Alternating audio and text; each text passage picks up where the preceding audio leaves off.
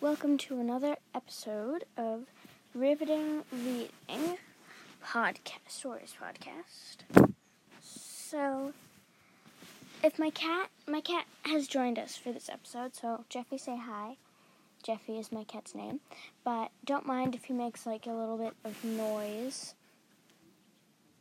It's also a beautiful spring day today, I would like to point out, but today I'm going to do a fun challenge called an improv challenge. So I'm just going to make up a story as I'm going.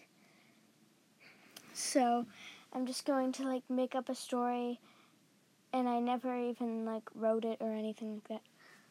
One day, Olivia was in her bed. She woke up, looked at the ceiling, and saw something she'd never seen before. She saw a footprint. She thought it was kind of weird because, who walks on the ceiling? And she felt the spring air coming through her window. She got out of bed and made her bed. Then she opened her window. She went over and this is hard. She listened to the birds sing and smoothed back her hair into a ponytail. And she went into all the rooms, but she could not find anyone. Not her mom, not her sister, not her dad, not anyone. Not even her dog Rufus. And she saw a bunch of footprints on the ceiling.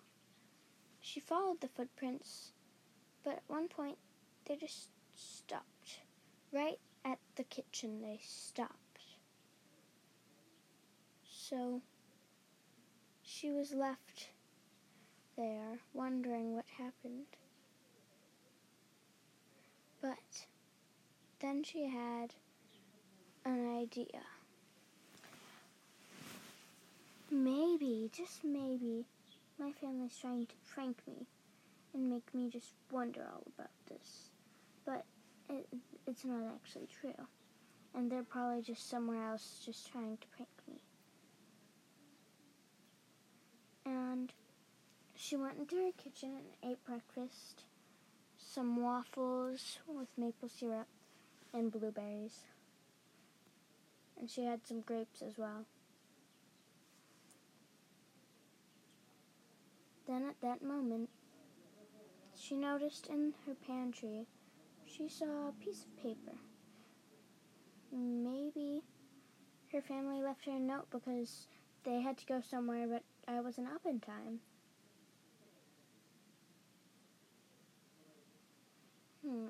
She thought. I'll go over and check. So she opened the pantry and checked. It said, "Hi. Follow the footprints to find a magical world." And so then she saw one thing in her pantry she hadn't seen before. She saw what almost looked like a door. Dun, dun, dun. So she followed into the pantry. She went deep in, and it almost seemed like she was getting smaller and smaller. Soon, the pancake mix seemed as big as Mount Rushmore to her. Well, a little bit smaller, but as big as her house to her. And her house is big. So she opened a little door you'd think would be fit for a fairy, and found behind that door a magic world. Tune in next time to see what the magic world has in it and what the story is all about. Bye. See you next time.